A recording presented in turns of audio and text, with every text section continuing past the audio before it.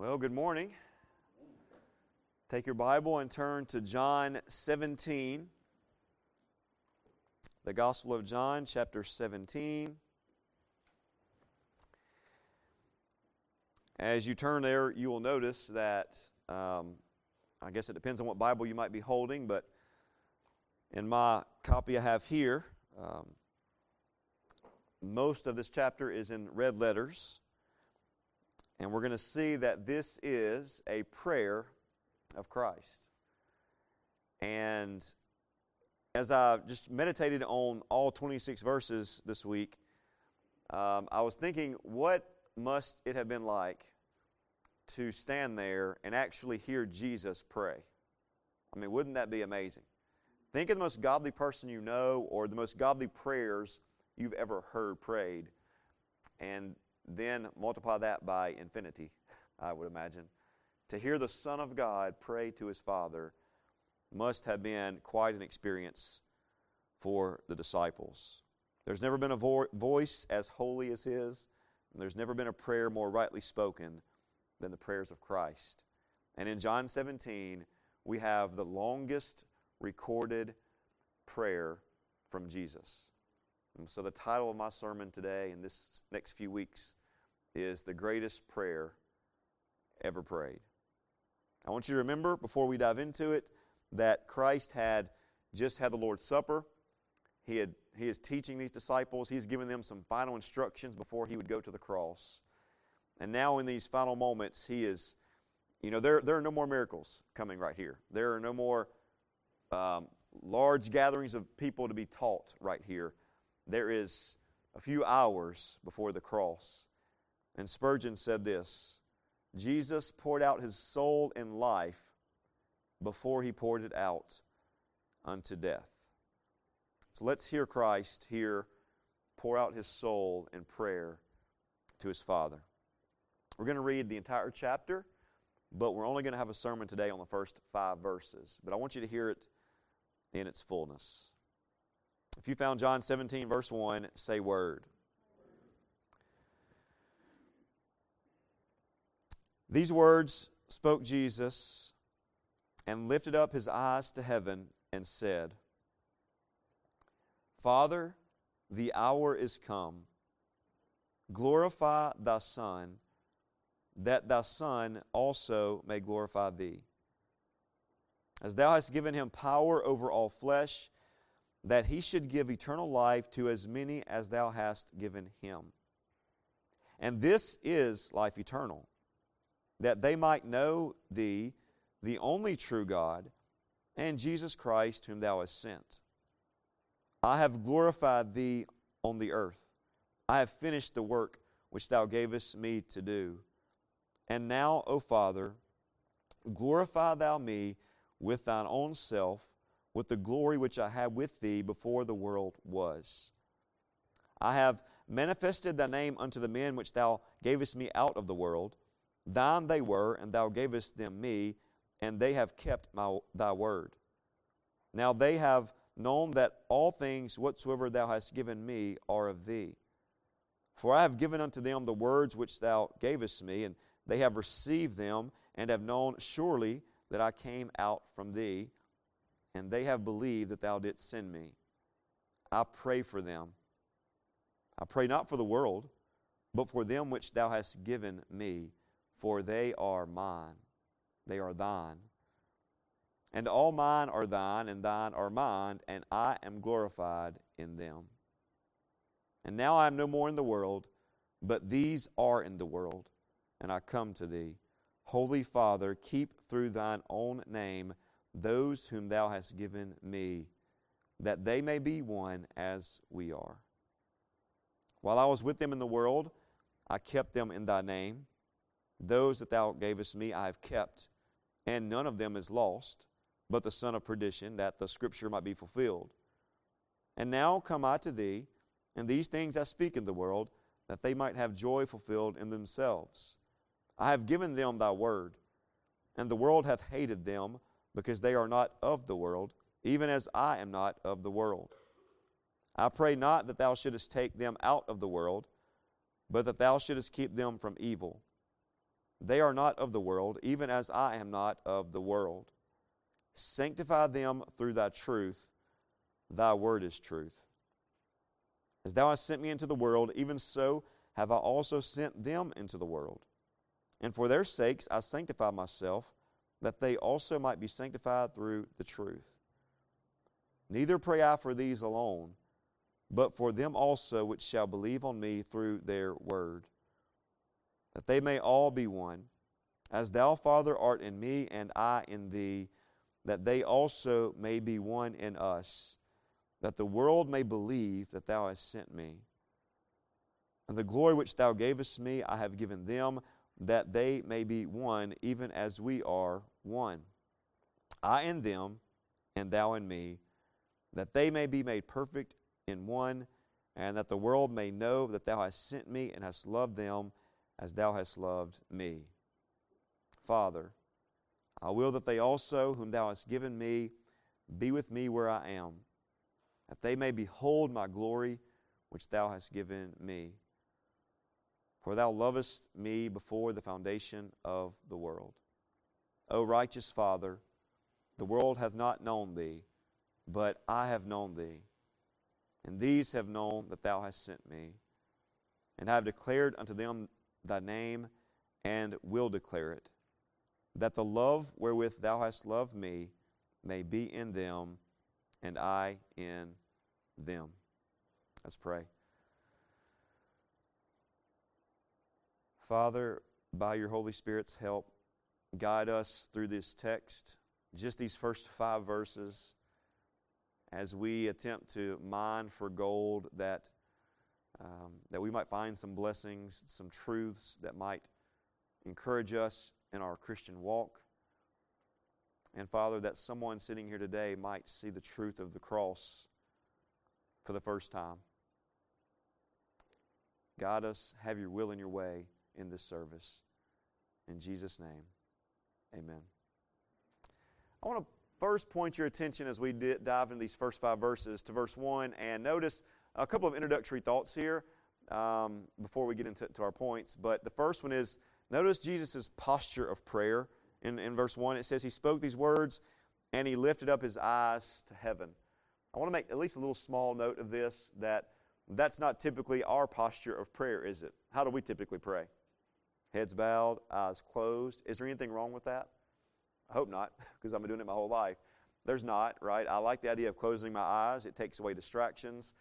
I like the idea of bowing my head. I see that as reverence toward God. But all Jesus is doing here is praying in the customary way they would pray in his day, which would often be looking up to the heavens, looking up to his Father. We can pray, by the way, with various types of posture, can't we? The important thing is not our posture in prayer, not the posture of our body. The important thing is the posture of our hearts as we approach God in prayer. So I would encourage you to pray when you're kneeling. Kneel and pray. Stand and pray. Pray with your head bowed. Pray with your eyes to the heavens at times. Pray with different postures. The heart is what matters. The second thing I want you to see is when he says, the first thing Jesus says here, Father, the hour is come. Over and over again in the Gospel of John, we've heard Jesus say, my time has not yet come. My hour has not yet come. And now he says to the Father, my hour has come. What hour is he talking about? We know, don't we? He's talking about his death, sacrificing his life for sinners. A third thing I notice as far as introductory points here is the closeness of the Father and the Son. And I see it from verse 1 all the way to the end of the chapter in 24 and 25 when he continues to talk about, he calls the Lord his Father.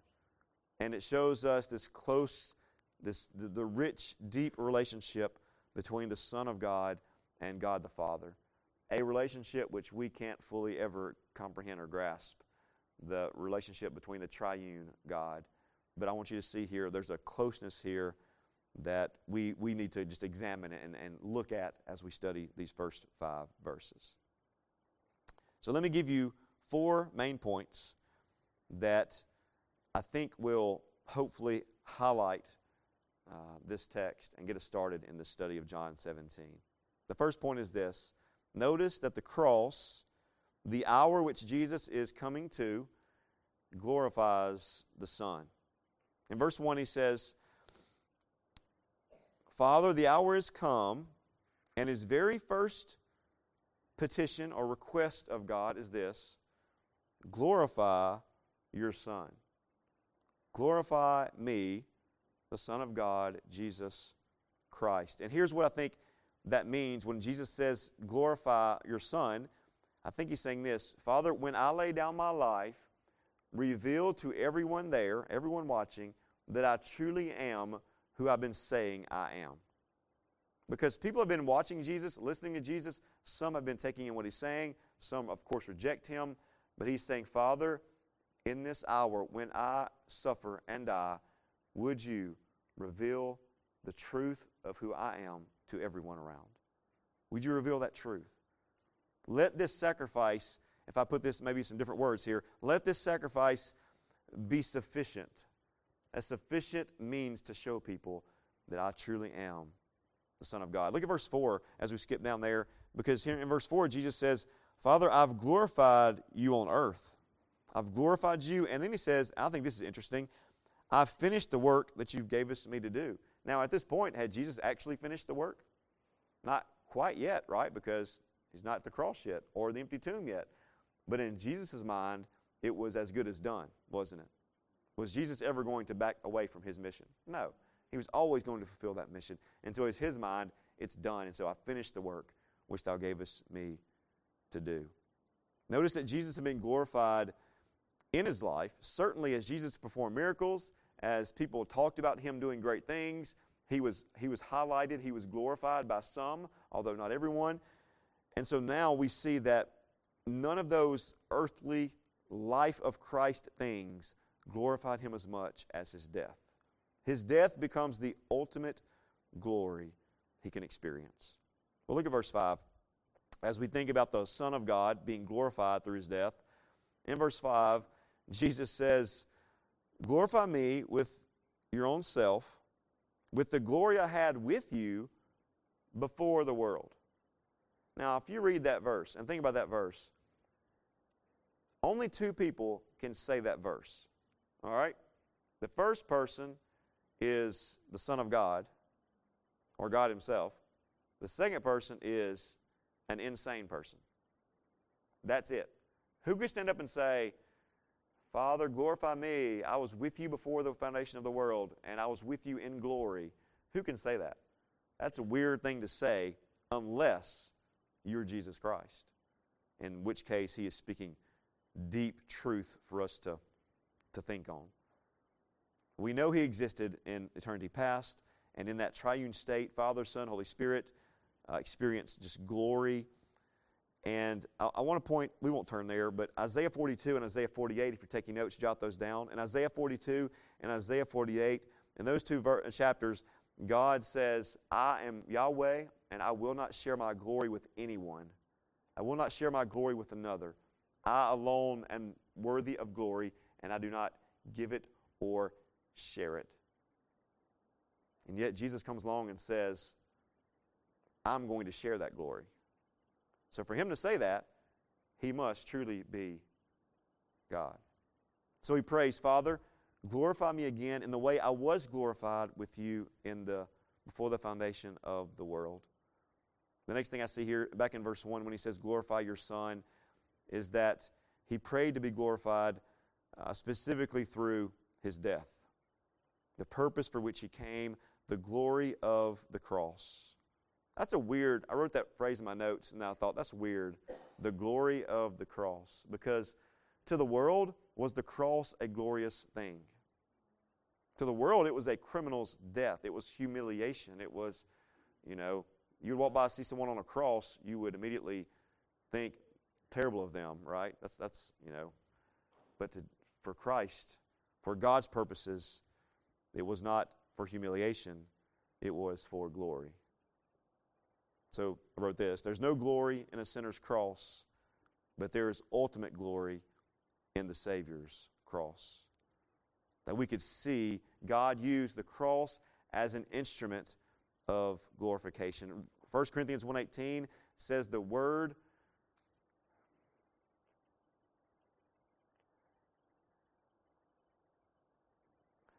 1 Corinthians 1:18 says, "For the word of the cross is folly to those who are perishing, but to us who are being saved, it is the power of God." The cross is folly, it's humiliation, it's shame to the world, but to us it is glory. There's glory in his death, there's glory in his resurrection, there's glory in his ascension. Verse 5. So for Jesus to pray this way is right. For Jesus to say, "Father, glorify your Son," is right. Would it be right for us to pray this way? Should we pray, "Father, glorify me"? I've never prayed like that. I hope. I don't think I have. Surely we would not do that. How should we pray, though?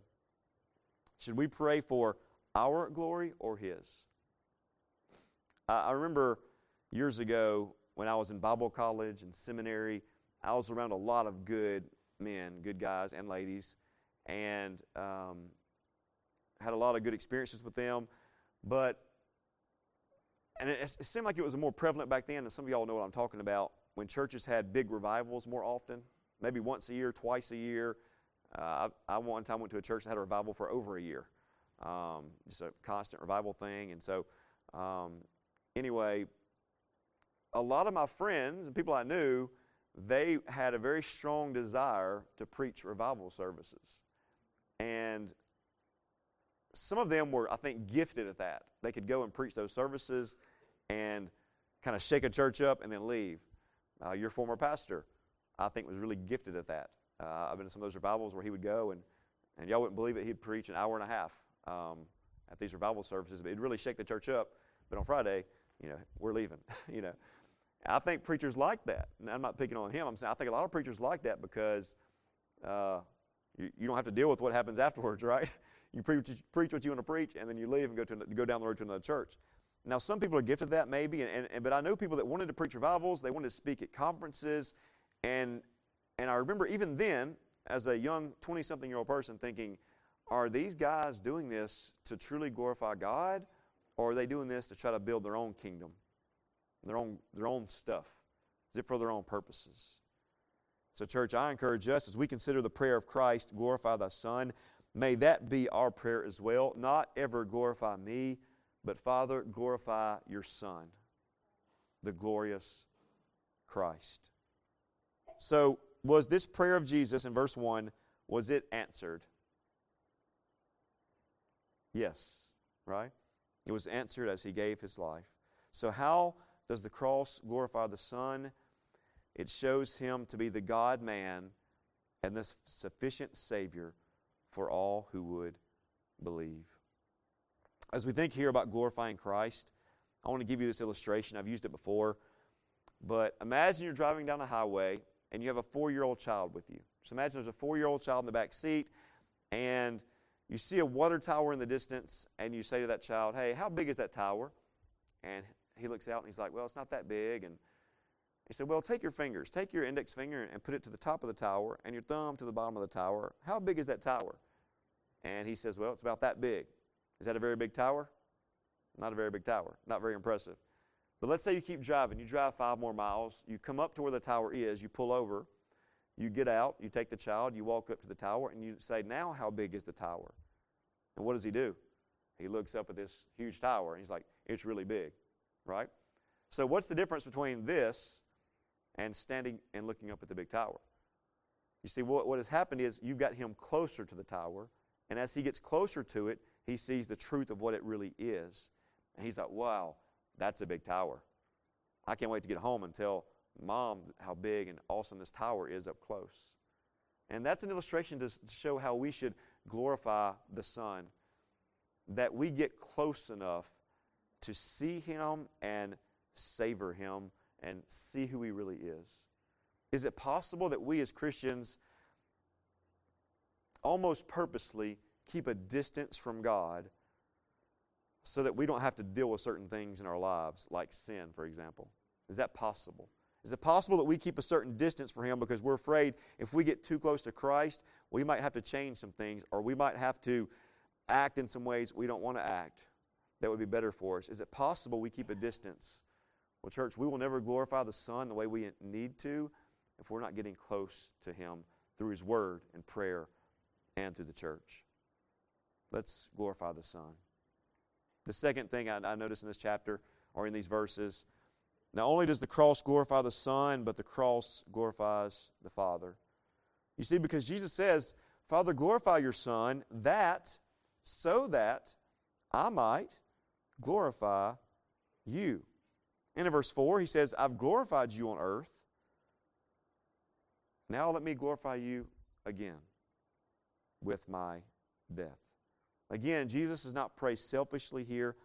He prays rightly that the work he does on the cross would bring ultimate glory to the Father. There's a teacher and a writer named D.A. Carson, and Carson has a great commentary on the book of John. Carson says, it will bring no glory to the Father if Jesus' sacrifice on the cross is not acceptable, or if the Son is not restored to his rightful place in the presence of the Father's unshielded glory. That would mean the divine mission had failed and the purposes of grace forever defeated. But Jesus' sacrifice was accepted. It was right. It was sufficient. It was good. And so there the Father is glorified. If the cross did not happen, if Christ didn't follow through with it, then the plan of God would have failed. And the purposes of God, the wisdom of God, could have been questioned by people. But the fulfillment of the cross proved the wisdom of the Father. So how does the cross glorify Him? It shows Him to be just, shows Him to be loving, all at the same time. Let's again apply this to ourselves. What are some ways that we should be glorifying the Father? Certainly, Jesus did in everything He did, His words, His actions, His attitudes. How should we be glorifying the Father? Well, think about your prayer life. Have you ever prayed, Father, give me the promotion I want at work, that I might use that promotion to glorify you? Is that a good prayer? What do y'all think? Father, give me that promotion at work so that if I get that promotion, I will glorify you with it. Is that a good prayer? I think it's fine. I think it's fine. Father, bless me with health and strength that I might glorify you with my health and strength. Is that a good prayer? I think that's fine. Father, bless me with this relationship trouble I'm having with a spouse or a child or a friend. Help me and mend this relationship that I might glorify you with it. Is that a good prayer? I think it is. But here's an even better prayer. Father, if I don't get that promotion, I'm going to glorify you anyway. If I don't get health and strength, if my health from here till I die is on a downhill skid, I'll glorify you anyway. If my relationship falls apart, as hard as that might be, Father, help me to glorify you no matter what. That's the perspective of prayer that we need when we see this. Father, glorify thy name. Soli Deo Gloria, which means to God alone be the glory. Church, I pray our perspective on prayer and on life is that whatever happens to me and in me and through me, God receives the glory from it. The third thing about the cross here, in verse 3, which, by the way, our children's Sunday school class did verse 3 today. Very good job. I think Aubrey did this. Where's Aubrey? Oh, there you are, Aubrey. As they learned John 17:3 today, and I jumped ahead of myself. Hold on, I'll do that again in a minute. I'm in verse 2. I'm going to skip verse 2. It's point 3, verse 2. The cross ensures the salvation of God's elect. So look at verse 2. As thou hast given him power over all flesh, that he should give eternal life to as many as thou hast given him. So the Father gives Jesus authority, and again, another statement of his deity, and we see it throughout the Gospel of John, but in particular, verse 2 is speaking on the authority Christ has over salvation. And this is, I think, fairly plain and obvious as you read this verse. It says that he should give eternal life to as many as thou hast given him. So who does Christ give eternal life to, according to this verse? All those that the Father gives him. If the Father does not give someone to Christ, do they get eternal life? According to this verse? No. Those whom the Father gives the Son. As I preach the next part of this, of point 3, in every church I've ever served until now, I could not preach this. The things I'm about to say to you, I could not or would not say these things because I would probably be fired. Just being honest. As a matter of fact, before I came to be your pastor, I had met with another church and had a 2-hour interview with a search committee that went amazing. I mean, I like the people, they like me. For 2 hours, we sat in this room and talked about the church and the Word some. And I went home, told my wife, I feel really good about this situation. And I got a call a few days later. The man said, well, we're going to go a different direction. We don't want to talk to you anymore. I was like, that's fine, but can I ask why? I thought it went so great. We talked for over 2 hours. I thought it went great. And I said, well, we just found out there's some things you believe that we just don't really line up and believe with. I said, I got you. I said, do you want to talk about it? No, not really. We're just going to move on. And I knew what he was talking about, by the way. And I was like, that's fine. That's fine. And by the way, it worked out for me, in my opinion, for sure. Because I'll just be honest with you. And even if, at the next few things I say, I want you to understand it. I didn't understand it till my late 20s, but I want you to understand it. But I don't care if it gets me fired anymore. I got too old and too committed to seeing the truth. That doesn't matter. But I want you to understand it. I'm not trying to make a conflict, but I want you to see what I think is truth from Scripture. It's like one time I had a pastor who, he's sitting in a Wednesday night meeting, and somebody said, an adult asked a question, said, Pastor, what's the Bible say about God's elect? And he said, well, that's not in the Bible. And I was sitting in the back looking at my Bible, and I was like, what? The word itself is in the Bible tons of times, many times. I don't know if it's hundreds, but it's plenty of times. And he refused to look at a subject.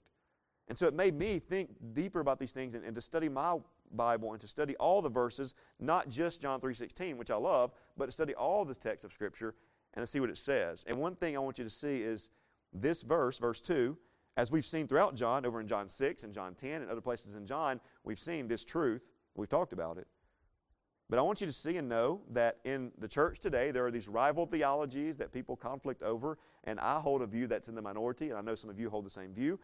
But I want to share it with you for a moment here. And one part of that view is something called limited atonement or definite atonement or particular redemption. And here's what it says. It says that Jesus Christ died for the sins of the elect. And if anyone believes, they will be saved. And if they don't believe, they won't be saved. But it says this. The death of Christ is sufficient to save all people. Listen closely. If anyone will repent of their sins and trust in Jesus Christ, they will be saved. You got that part? Here's part 2. Only those whom God has called and whom God regenerates and whom God makes born again and grants the gift of faith will be saved. So God's grace is sufficient to save all, but watch this. The death of Christ, the cross of Christ, is efficient to only save those who will believe. Meaning that Christ's blood is enough to save anyone, but only those who believe will be saved. I'm just saying the same thing over and over again to see if you're getting it. It took me a while to understand these things. The prevailing view in the church today is that Jesus died for everyone, and He's sitting there waiting and hoping, like a poor person, that they'll come to Him. That's the prevailing view of my life for the first 27 years of my life, and that's the prevailing view of most of the churches I know of today. But I think the prevailing view, the main view I think of Scripture and of Christian history is that salvation does not depend primarily on our decision to choose Christ, but salvation depends primarily on the sovereign grace of God to choose His people. And to me, that's what part of this verse says. That He should give eternal life to who? As many as Thou hast given Him. There are verses like John 3:16, for God so loved the world, and I love that verse. Me and my girls have quoted that verse with each other more than any other verse. I love that verse. But the same John that wrote that, over in John 10, said this, Jesus laid down His life for His sheep. That same John wrote in chapter 6, verse 37, where Jesus said, all the Father gives me will come to me. And in John 6:44, no one can come to me unless the Father draws him. How about Matthew 1:21? Another gospel writer said, Jesus died to save His people from their sins. I'll have so much more to say about this. We'll just have a big discussion Wednesday night. If you can make it, that'll be an interesting discussion. But I have so much more to say.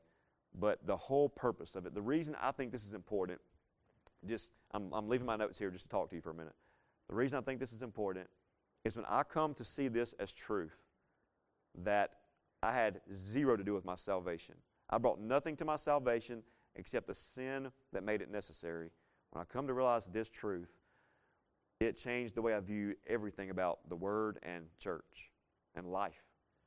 To see that the sovereign grace of God is bigger and greater than anything in man. We see that salvation from start to finish depends on Him. I have no right to boast. There should be zero inkling in my soul, in my heart, that I deserve to be saved. The cross, the hour Jesus is talking about here, that we're going to see here in a few chapters, ensures that God's people will come to Him. There's a Christian writer named Shai Linne, and he says, worst of all, if you say that the atonement of Christ is unlimited, he says you're saying the cross by itself doesn't save, that we must do something to give the cross its power. That means at the end of the day, the glory is ours. He said that's man-centered thinking, and it's not recommended. The cross will save all for whom it was intended. Because for the elect, God's wrath was satisfied. Look, at the end of the day, this is about giving God the maximum amount of glory. Know what I'm saying? We proclaim a cross that actually saves, not makes salvation possible, but actually saves. Matthew 1:21, His name shall be called Jesus, because He will save His people from their sins. Not might save them, not try to save them. No, He will actually save them. It is a definite atonement. When Jesus said, it is finished, He meant He paid for the sins of all those who would believe. That's not all I want to say, but we'll go to point 4. Point number 4, our last point. John 17:3. I appreciate all our ladies that work with our children. And was this Michelle this morning? Michelle or Brent? Okay. Teaching them this verse.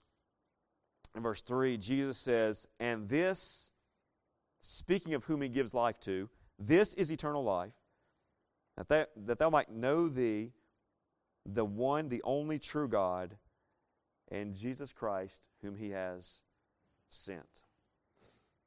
Sometimes we might know people that we might brag about. It seems like the last couple of years, every other week or so, I'll talk to someone and I'll say, I'm originally from Laurel, Mississippi. And what's the first thing they say to me? Do you know? Last couple of years? Oh, yeah, you know the show Hometown? Yeah. And I always tell the same story. Yeah, I don't know them, but in high school I went to Erin's house a few times with some groups of friends or whatever. But I don't even know them really, but I kind of brag about that part. Yeah, I went to her house when she was in high school, whatever. But because there's a connection there, people know the show. You know, it's knowing someone that's semi-famous, I guess. We know people like that. We might be proud to know, we might brag about. But how much more should we brag about knowing God?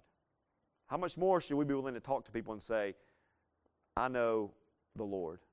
I know the God of the Bible. And the word know here, I want you to look at it. He says, This is eternal life, that they know you. Two things about this word know. First, it is an intimate word. The Greek word is gnosko, and it speaks of intimacy. The same type of word is used in the Old Testament to talk about husbands and wives knowing each other intimately. And so this word means we're to know God in a close way. Yes, we are saved, we are given to Him, and we have life eternal, and there's a closeness we have with God. So, do you know Him today? Do you know God? I think there are many people who just know about God, but may not truly know God. The second thing about this word, not only is it intimate, it's an ongoing word. The Greek word is in a present subjunctive, and it indicates that it's a growing experience.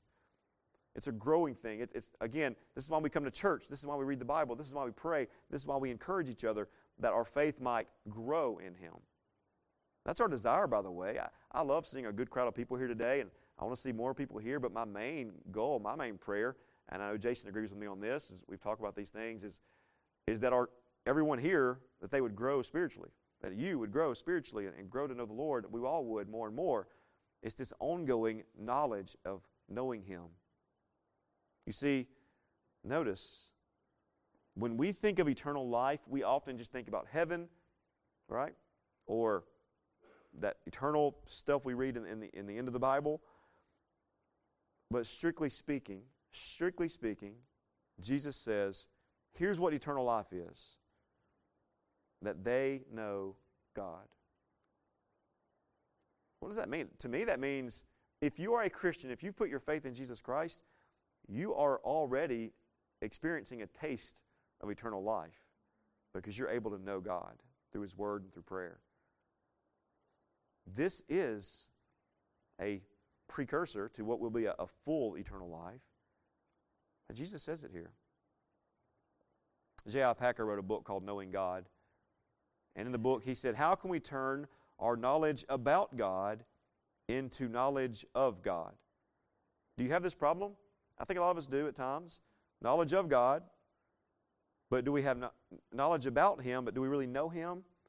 Packer said the rule for doing this is simple but demanding. Watch. Turn each truth that you learn about God into a matter of meditation before God. That's pretty good, isn't it? Every truth you read in your daily Bible reading, through our reading up here, our sermons, take a truth, meditate on it. And through that meditation, that will lead us to praying and praising God. Let me give you a short conclusion, and we'll wrap this up. As I read these first 5 verses, I'll tell you what stood out to me. Kind of taking a look from above at the verses. What stood out to me was, in Jesus' worst moments, or greatest time of crisis, as we said last week, to whom did He turn? That's kind of what stood out to me. In His greatest time of need, where did He turn? We're going to see it again in the next chapter. When He goes to the garden to pray, He turned to prayer. As the old writers used to say, he flew to God. I like that language. He flew to Him. Where should we turn in our greatest time of need? We should pray to the Father. Let's bow.